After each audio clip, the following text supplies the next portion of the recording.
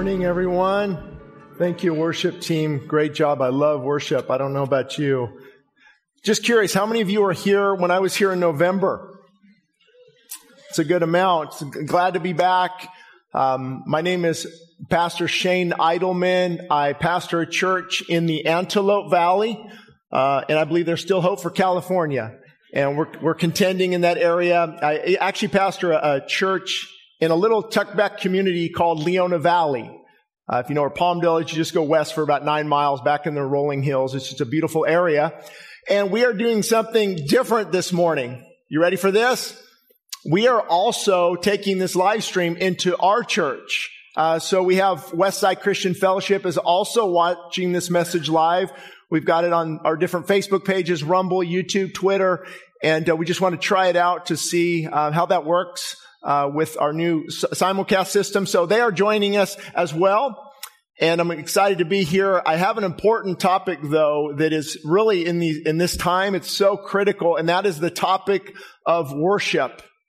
Worship. And then, of course, many of you know the famous verse, John 4:7 through 26 is where I'm going to be. Worship God in spirit. Oh, we can't forget about that second part. And truth. Our culture, what you see happening around us, is a direct result of walking away from the truth. The absolute truth of God's word. Truth rebuilds. Truth holds things together. It's the gauge. It's what we must look through our lens of truth. And so when we worship God, it's through the Spirit and in truth. And I want to unpack that for a minute. But as always, anytime you read Scripture, this will really help you. Make sure you read it in context. Context. The Bible was not written with chapter and verses. It was actually just written, and then we added about 500 years ago. I'm glad we did. But you have to really look at the context of something because you can have it say anything, correct? Sometimes, when I'm preaching, people say, hey, don't you know you're not to judge? Don't judge. Well, you might want to keep reading. It says, I can judge once I get my own heart right. When I err on the side of grace and love, and I remove the plank from my eye and come with the spirit of humility, then I'm actually called to judge, to make discernments on what is going on in our culture. And so where we find ourselves is John chapter 4, verse 7 through 9.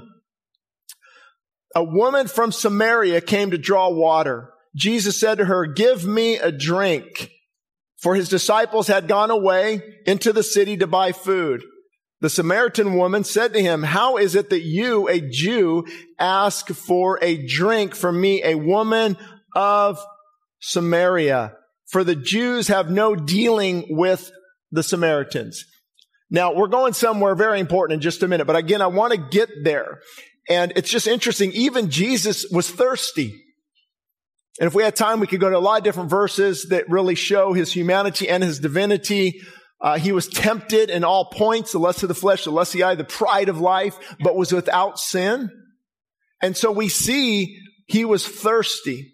There was a need there. And in our own lives, what you're going to see as I keep going, there's a physical thirst and there's a spiritual thirst. A physical, and they often parallel. As David would say, as a deer pants for the living brook, that water, that life-giving water, so my soul pants for thee. There's a hunger, there's a thirst, there's a desire. And if we could get the church just thirsty again for God, you might see a revival sparking up, especially in California, where there's a desire to get to church, to prayer meetings, to petition God, calling us back to holiness and repentance and these beautiful terms that sometimes we threw aside because we don't want to offend anyone. And if we stop to consider that we might be offending God, when we avoid these foundational truths, and he's going to talk here a little bit about long-term satisfaction. Of course, we know that water is just a temporary satisfaction. Anybody drink and then you get thirsty again. It's the way that happens. But with God, something happens. It's a little bit different. You're thirsty and you take of that water and now you want more water. And I take of that water. I want more. Those who hunger and thirst for righteousness shall be filled. There's an ongoing, the more I consume of worship and the word and wanting to serve God, the hungrier I become for him. So if you're not hungry for God this morning, it could be that you might want to look at your spiritual diet. And what are we putting in versus what we should be putting in? And then Jesus answered her, if you knew the gift of God, who it is that he's saying to you, give me a drink, you would have asked him and he would have given you living water. If you only knew. And I'll just make a confession to you. I try to gauge it down a little bit when I speak at other places, but I get a little passionate, a little worked up because the living God has transformed my life. Shouldn't there be a passion? Shouldn't there be a desire? I was lost, but now I'm found. I was blind, but now I see. I hated God, but now I love him. Shouldn't that all-consuming fire also come out from the pulpit? There's a passion, there's a desire, and that's what I want to say. If you only knew, if you come and drink of this water, you will never thirst again. No matter what you're battling, addictions and anxiety and fear and depression and what is going on in our world, just come and drink of the living water. If you only knew. The old saints would call it the fully surrendered life. Anyone ever heard of that? The fully surrendered life. And the woman said to him, sir, I have nothing to draw from. Or you have nothing to draw with. And the well is deep. Where do you get this living water? Where do you get this? And I want to just encourage someone this morning that it's okay to question God if the heart is right. I'm not talking about the questioning like, well, I don't believe in this. If you're really real, show me. I don't think you could do that. They see the heart's wrong. Critical spirit. But if you say, Lord, I don't understand. Anybody say, I don't know what's going on in this country. I don't understand. Lord, I don't understand a lot of your word. And I don't understand. Why is this happening to me? Why am I doubting? Why, Lord, help me understand? See, that kind of questioning is good. And she had a desire there. Show me, Lord. Show me more. And you have to take action. She asked the question. And if I had time, I would take you to the famous Bible verse that is so important. You have not because you. And we sometimes think, oh, that house, that car. I think it has more to do with just spiritual needs and knowing God intimately. And of course, having, Lord, I need provision, financial situation, Palos Verdes here compared to where I'm at, a little bit different financially, So just saying. And so we see there's a difference there. There's a asking, Lord, I need help. We have not because we ask not. Could it be that we're not experiencing more of the power of God in our lives because we don't ask for it? Where do you get this living water? Living water. There's so much to say about this topic, but I want to just throw this out there.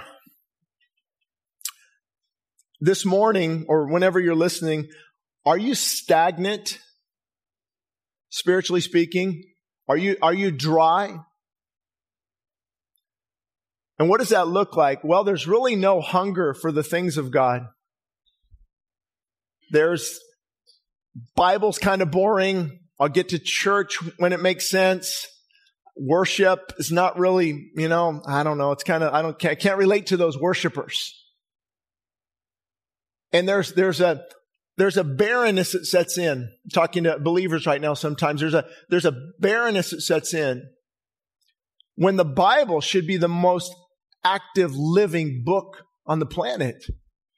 It is. The Word of God is active, sharper than a double-edged sword. It pierces. It divides. It is living. And there's a spiritual hunger. And when we don't have that, we become critical. Anybody ever been there? Or just me? Where I can become judgmental Jerry? Critical Kathy? And don't come up and let me know your name's Kathy or Jerry. I don't know anyone here. Okay, but if the shoe fits, wear it. But that critical spirit comes in. Judgmental. Angry. popping off to your kids, to your spouse. I'm just dry. I'm dry spiritually, God. That living water is so important. Jesus said, if you drink of this water, you will never thirst again. If you believe on me, as the scriptures say, out of your belly will flow rivers of living water. So does it not beg the question, where is this living water? Why are we dead in church? Why are there no excitement for prayer meetings and getting on fire for God and coming back to the truth of His Word and a zeal to witness? Here's another good thing. If you haven't talked about Jesus in a while, there's a good thing. That's a good indication that there's a spiritual barrenness to set in. And again, I'm not preaching at you or to you. I could sit in that pew as well. Or here you got chairs. I might mess up a little bit and things like that. So when the barrenness sets in, and you know it, it's spiritual death. Help me remember who said this. I think it's pretty famous. Be hot or cold, but if you're lukewarm, I will spew you out of my mouth. Jesus is saying that there should be a hunger and a desire for more of God, a passion for more of God. And this whole concept, when I talk about in spirit and in truth, I'm not going to get into any controversial things, but I believe that the neglected doctrine of pneumatology is really affecting the churches. That's a study of the Holy Spirit, the proper understanding of the Holy Spirit. And when you're full of the Holy Spirit, guess what bubbles out? A love for God, a love for His Word, a love for others. You want to tell people about Him. And so spiritual barrenness is set in the churches of America in many cases. That hunger, that desire, that zeal is gone. And as I often say, if you don't like what I'm saying, it's probably because you need to hear what I'm saying. The conviction of the Holy Spirit, don't ignore it. And she said, are you greater? Verse 12, are you greater than our father Jacob? He gave us this well and drank from it himself and his sons and his livestock. And she didn't even see what he was talking about.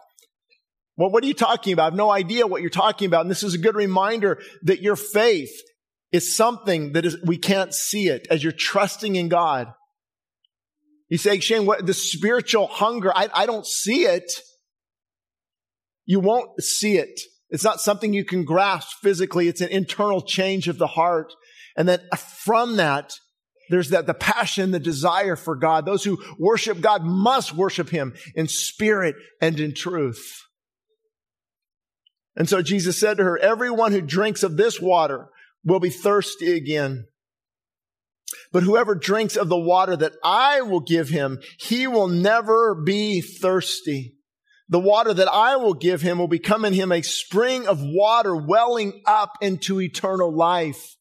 Now listen, either the scriptures are true and there's a lot missing in the lives of many Christians, or the scriptures are not true and deadness and barrenness is commonplace and the Bible really doesn't speak to it. And of course, you know where my position is. Scriptures are inerrant, inspired, the truth of God's Word, the absolute truth of God's Word. Times change, truth does not. We often say it's our logo. But think about that. Thirsty again. You'll never be thirsty again. And sometimes people misunderstand. Shane, I'm on fire for God. I'm loving God, but I'm going through a challenge. I'm going through this, and this doesn't mean you're going to live a perfect life. It just means the void has been filled. I'm no longer searching for it in alcohol or drugs or this or New Age or the occult or witchcraft or Satanism. I have found the living water and I will never thirst again. My direction is crystal clear. My Savior died on that cross on Calvary. He is my rock. He sustains me. He anchors me. He is the only hope in this world that has gone chaotic. God's sovereignty is my sanity. And that's living water. That's the living water. You will never thirst again. Once you have that power of the Holy Spirit in your life, there's a love for God. I'm not going to go find and look for anything else. That's why the enemy pulls you away from God. He pulls you away from that fountain of living water. He pulls you away from that. And the old Shane Idleman knocks at the door. Does your old nature ever call you back? Oh, remember those good times? Why don't you show me the bad times? He presents the bait, and then you take the bait and then the hook. It's got you. What I believe the enemy wants to do in the lives of most Christians is give them a certificate of non-operation. Anybody work at the DMV? Hey, I need to go get a certificate of non-operation. My car is going to be sitting in the driveway for the next couple of years, doing nothing, taking no one anywhere, no family life inside of it, nothing. And so if a believer, if he could just knock me out, I will not witness for him. I will not live for him. I will not pursue him. I will become critical, and I will just live this life absent of the fullness of the Spirit. That's why there's a hunger and a thirst. But praise God, God doesn't say, you know what? In a couple months from now, as long as you follow this checklist, one thing can happen this morning. I'm going to talk about and give you one word, the most controversial word right now in the churches of America. It's why popular pulpits won't even touch this word. You ready for it? Starts with an R. Repentance. Repentance. I'm changing my mind, and now I'm changing my direction. I was walking away from Christ, but today I'm leaving here with a renewed passion. Oh God, give me that fire. Give me that zeal. I'm repenting and I'm turning back to you, and the fire of God can come upon your life again.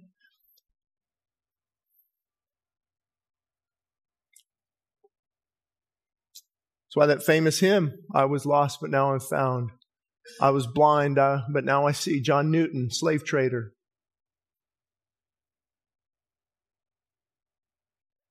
And of course, we look at John 7:38. Whoever believes in me.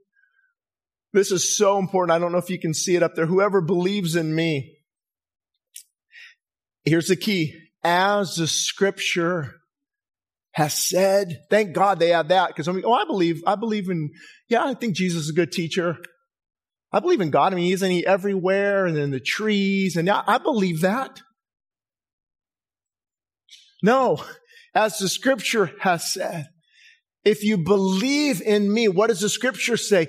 The repentance must take place. We must see Jesus as Savior, as the Lord of our life, not just a good teacher, not just a butler that gets us what we want. God is not a cosmic ball of love. This is the Lord Jesus Christ, and we believe on him as the Scripture has said. And then as a result, out of your belly will flow rivers of living water.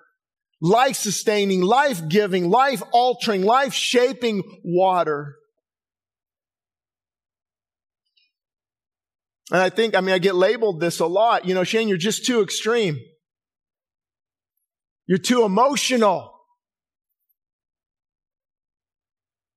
I'm not emotional. You're just emotional. Well, you express anger real well. Is anger not an emotion? You got pretty excited Super Bowl Sunday. Shouldn't we have an intense passion and desire for God? And as I tell people, some of you have never heard me, so some of this stuff will be repetitive to our audience. But by nature, I'm conservative. I don't like when God busts my emotional bubble and I begin to cry or weep before preaching or during sermons. I've got my MacArthur Study Bible. But when the power of the Holy Spirit comes upon you and Christ is an all-consuming passion and desire in your life, you will have a passion and a desire. And the irony is when people say this, well, that's just too extreme. That's just this or that. That actually resembles the early church. We have died so much spiritually that now what we call what is extreme, what the early church called normal. Normal Christianity is now called extreme. Don't be a holy roller. Don't get too out there, brother. I don't know what that means, but I want all of God, the fullness of the Spirit. How do many people live a life today void of the passion of God in their life, the purpose, the filling of the Spirit? In these dire times,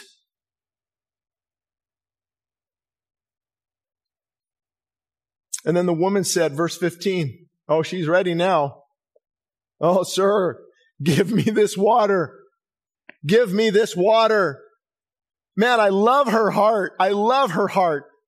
Because as a pastor, I see this a lot. You know, this happens. I'll give a message like this and people will come up and we're going to have prayer afterwards. I would love to pray for you, even if I have to go into the next service praying for people. I believe in the power of the prayer. I believe that the prayer can change the course of our nation and the course of our state. Governor Newsom does not have the final authority. God and God alone has the final authority. We are to pray for our leaders and love them and cherish them. But what does God say? What does God say? But people come up and they'll say, oh, I need that, just like the woman, just like her. I need that living water. Would you pray for me? I'm dry, I'm dead, I'm stagnant. Would you pray for me? And then when she leaves, here comes judgmental Jerry. You know, I've been a Christian for 30 years, and I just don't know about what you had to say. I go to church when I can, excuses. Blah, blah, Charlie Brown. But listen, I don't know how else to preach other than to be direct. I'm not seeker sensitive. Because sometimes we need to wake us up to take action. Judgmental Jerry needs to repent. Excuses, excuses, excuses. Get rid of the excuses this morning and say, Jesus, give me that living water of which I will never thirst again. This depression is killing me. This anxiety, this fear, I'm caught in these addictions. Oh, Christ, would you set me free? I'm coming back to the Father. Anybody ever ate with the pigs? You can relate to the prodigal. Waking up in your vomit. Making terrible decisions. Many of us should be dead by now. But the grace of God. Oh, don't get me wrong. I thank God for the grace of God. It's grace that's brought me here thus far. And it'll be grace that takes me home. But did you know that the grace of God has to be balanced with the truth of God? Either one of those will tilt you in an unhealthy direction. They call this easy grace. And hey, I can just keep doing what I'm doing. God's grace, man, I don't care. No, that's, you're actually abusing grace and taking advantage of it. Or this side, all truth. You know the all truth guys? Right? It's just the truth. Just the truth. They beat you up with the truth. I saw you sinned last night. I'm going to put on my sin sniffer badge. I'm going to walk around and I'm just a truth guy. So you have to have both of those, spirit and truth. The fruit of the Spirit. There was a desperation in her. Sir, give me this water. Give me this water that I will never be thirsty again. But let me give you a warning here. Sometimes we can be so thirsty that will consume anything. So thirsty will consume anything. Be careful spiritually. It has to be underneath the filter of God's Word, the discernment of God's Word. Everything has to filter through that. Verse 16, Jesus said to her, go call your husband and come here. Jesus answered him, I have no husband. The woman answered him, I have no husband. Jesus said to her, you're right in saying I have no husband, for you have had 5 husbands. I just realized Jesus would often go to the broken, the humble, the lost. You have to see your need, folks. You have to see your need. And the one you have now is not your husband. Jesus didn't avoid her. Oh, you're living together. I'm out here. He met her where she was at. Grace and truth, remember? Grace and go with them with the truth. You don't compromise the truth.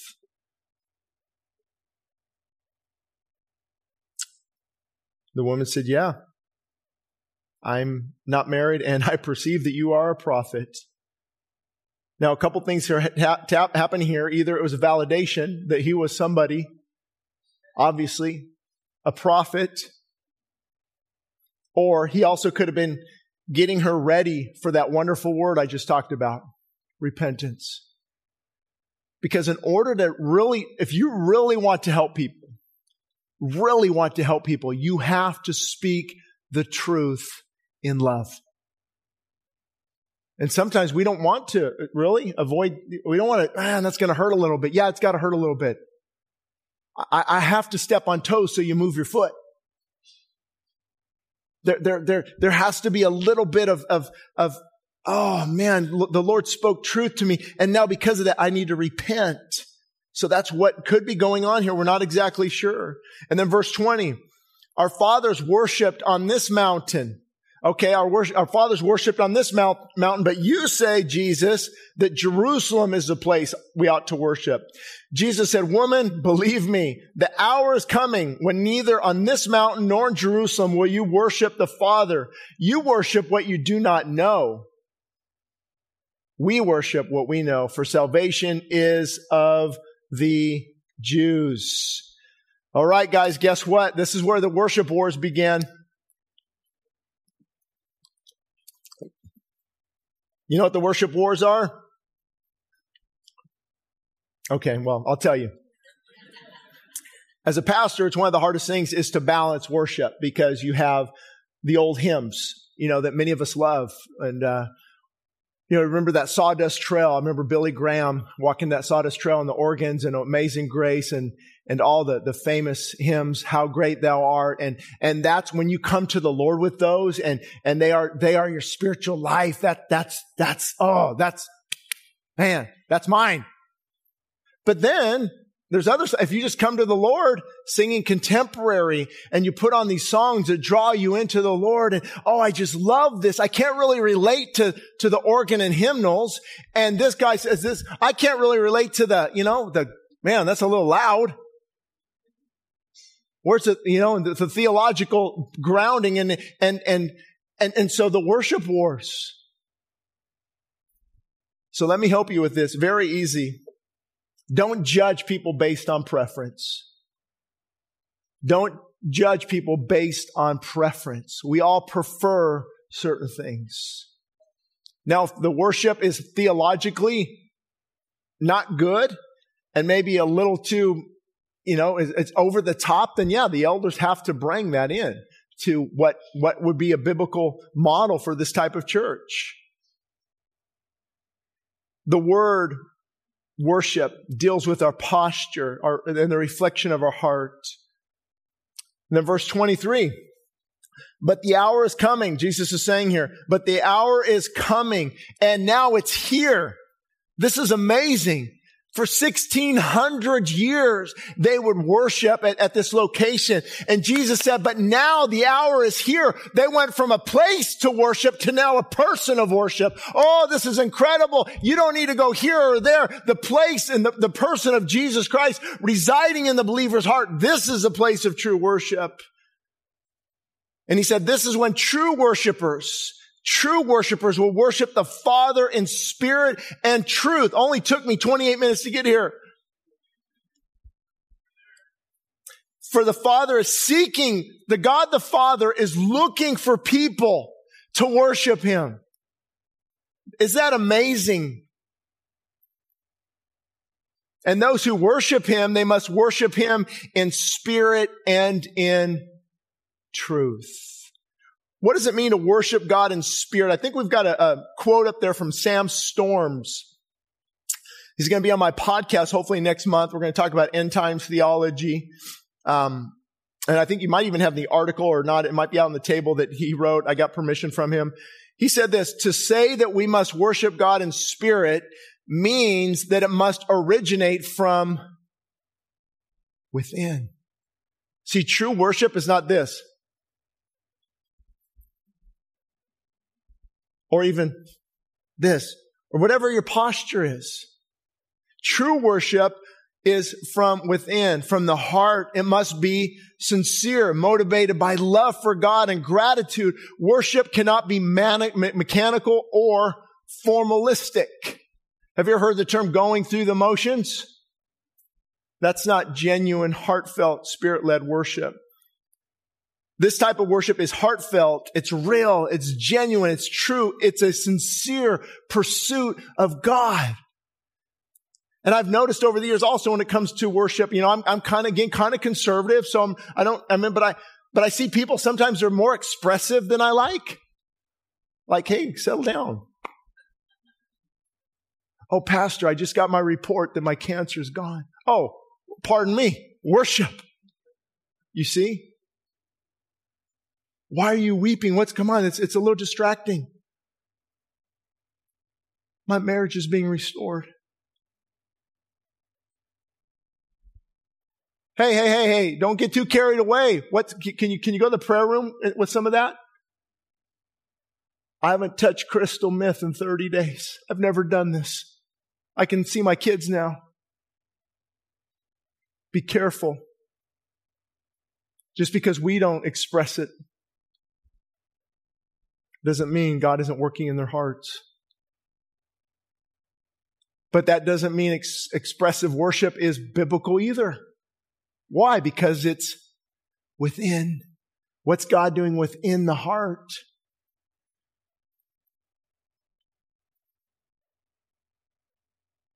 Rigid, formal, mechanical. Worship should not be a duty. It needs to be a delight. And this is actually why it's an important point. This is why many cults, what a cult is, why they look the same no matter where you go. You go to this place in Nebraska, you go to this place in Oklahoma, the same thing, same exact thing. Mechanical, rigid. And I just had this complaint leveled against me by, I won't say the belief of this person. Look at all those denominations. You can't be a real church. In the Christian church. Well, number one, I tend to agree that the body of Christ is one body. But God allows within that differences where things will what Lutheran taught, Calvinist, Presbyterian, Wesley, Methodist. It's going to be a little hard for the Reformed to worship with the Charismatic. So God, different denominations. And there's a healthy, vibrant, living church. It's going to look different. My services look a lot different. After this service, our altar is full. People are crying out to God. Our service might flow into the next service. But then I go other places, there's passionate people doing different other things. See, it's a living, growing, organic expression of worship from within, what the Holy Spirit is doing. Or Baptists, those services are different too.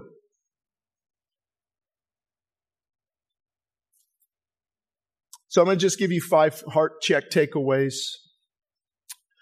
Number 1, worship was a place. She did such a great job on these too. I appreciate that. Worship was a place. Now it's a person. Always remember that, because sometimes we think we have to go to the place. But worship is a person. And I won't get into a lot of details because I don't know where everyone's at on this, but I've got a desire for revival. I've been studying revival 22 years. I did a interview you can watch on YouTube with CBN News on the Asbury revival and what's happening. And people asking, should I go there? Should I go there?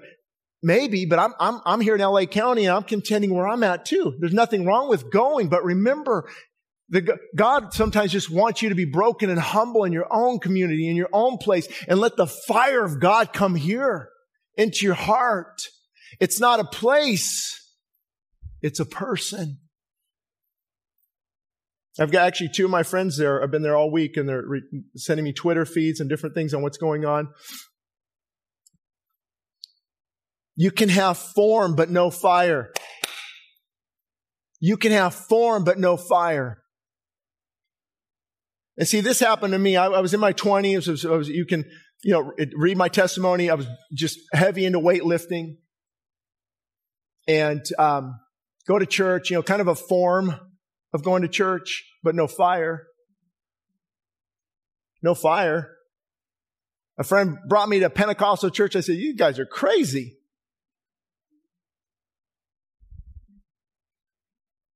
And I thought, I look worse than that when I'm drunk.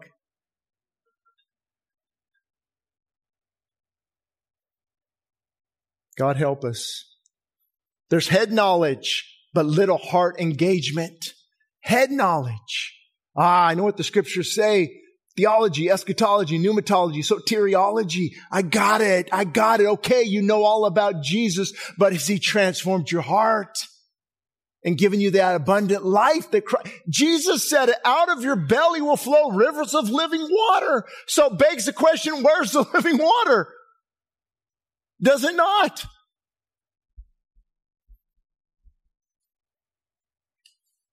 Rigidness, but no relationship.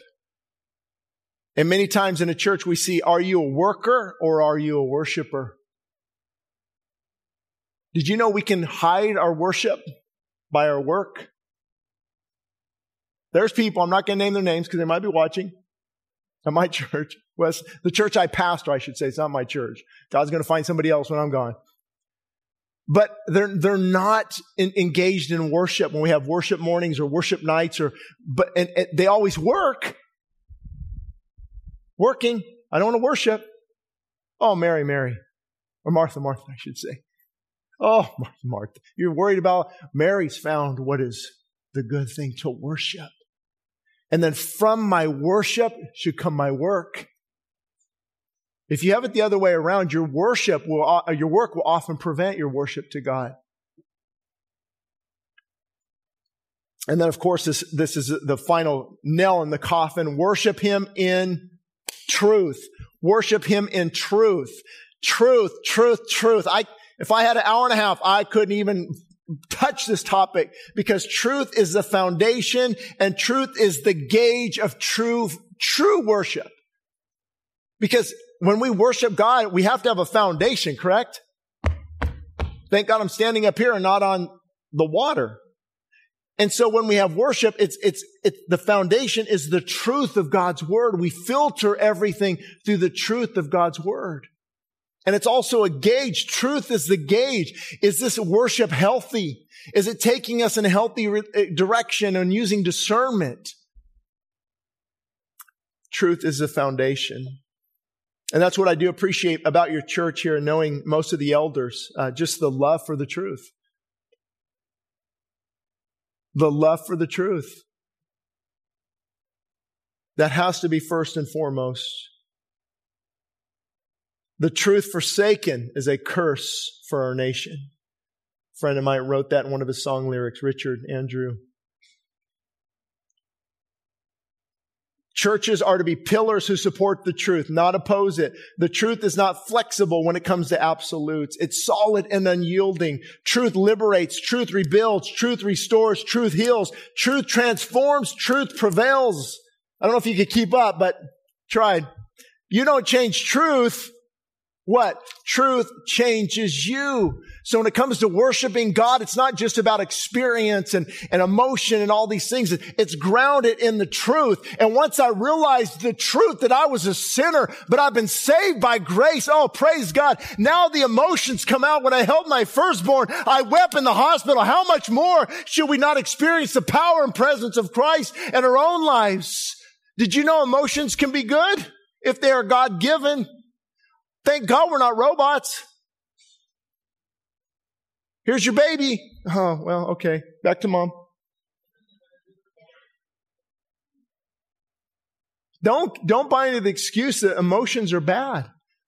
As long as they line up with Scripture and they are the caboose of your train, not the engine. They don't direct you, but they follow obedience to Christ. So I got just 2 minutes. I'm going to close. Keep the fire burning. Keep the fire burning and keep the truth alive in your heart. So here's what you must do. I'm going to go quick. Prioritize the pursuit. Prioritize the pursuit. Pursuing God has to be a priority. As a deer pants, oh, my heart pants after thee. Make pursuing God the priority. And then pursue intimacy through worship. There's something dramatic takes place during worship. And then consistent communication through prayer. Consistent communication through prayer. And starve the competition. Oh, that's not a powerful point, by the way. I don't know if we have it up there. Starve the competition through fasting. Did you know that the early church used to talk about prayer and fasting a lot? That doesn't sound too good today. In that room over there, I had to put the donut lid down. Because I don't eat when I preach. I'm at that. It's still calling my name. Glazed.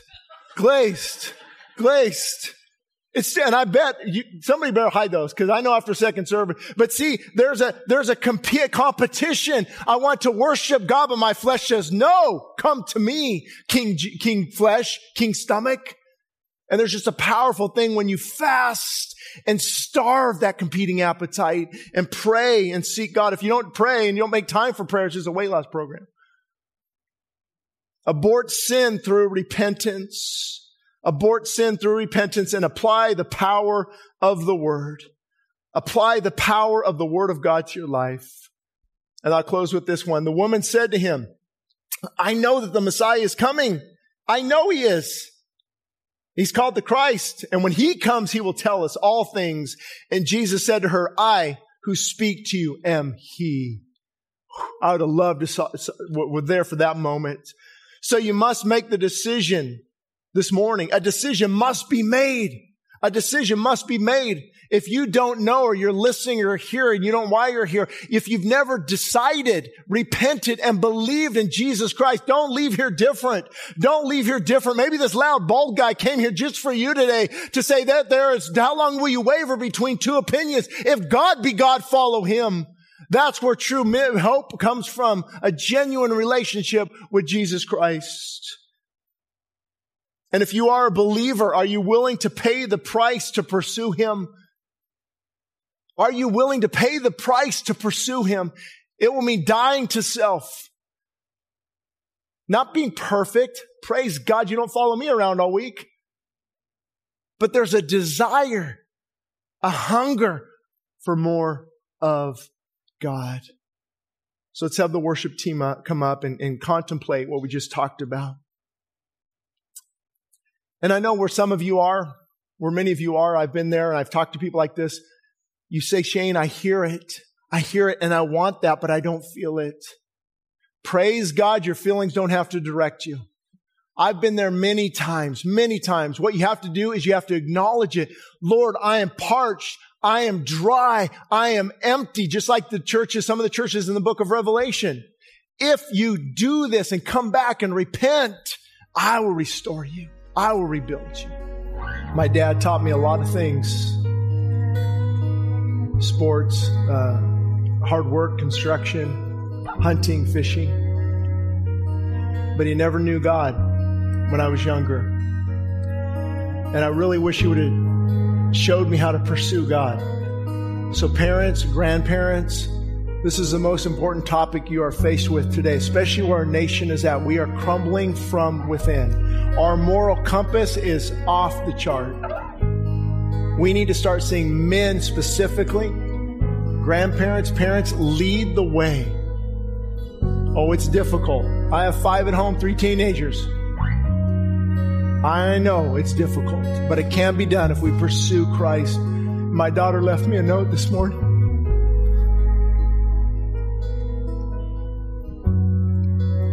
Thank you for pursuing Christ. Thank you for leaving that example.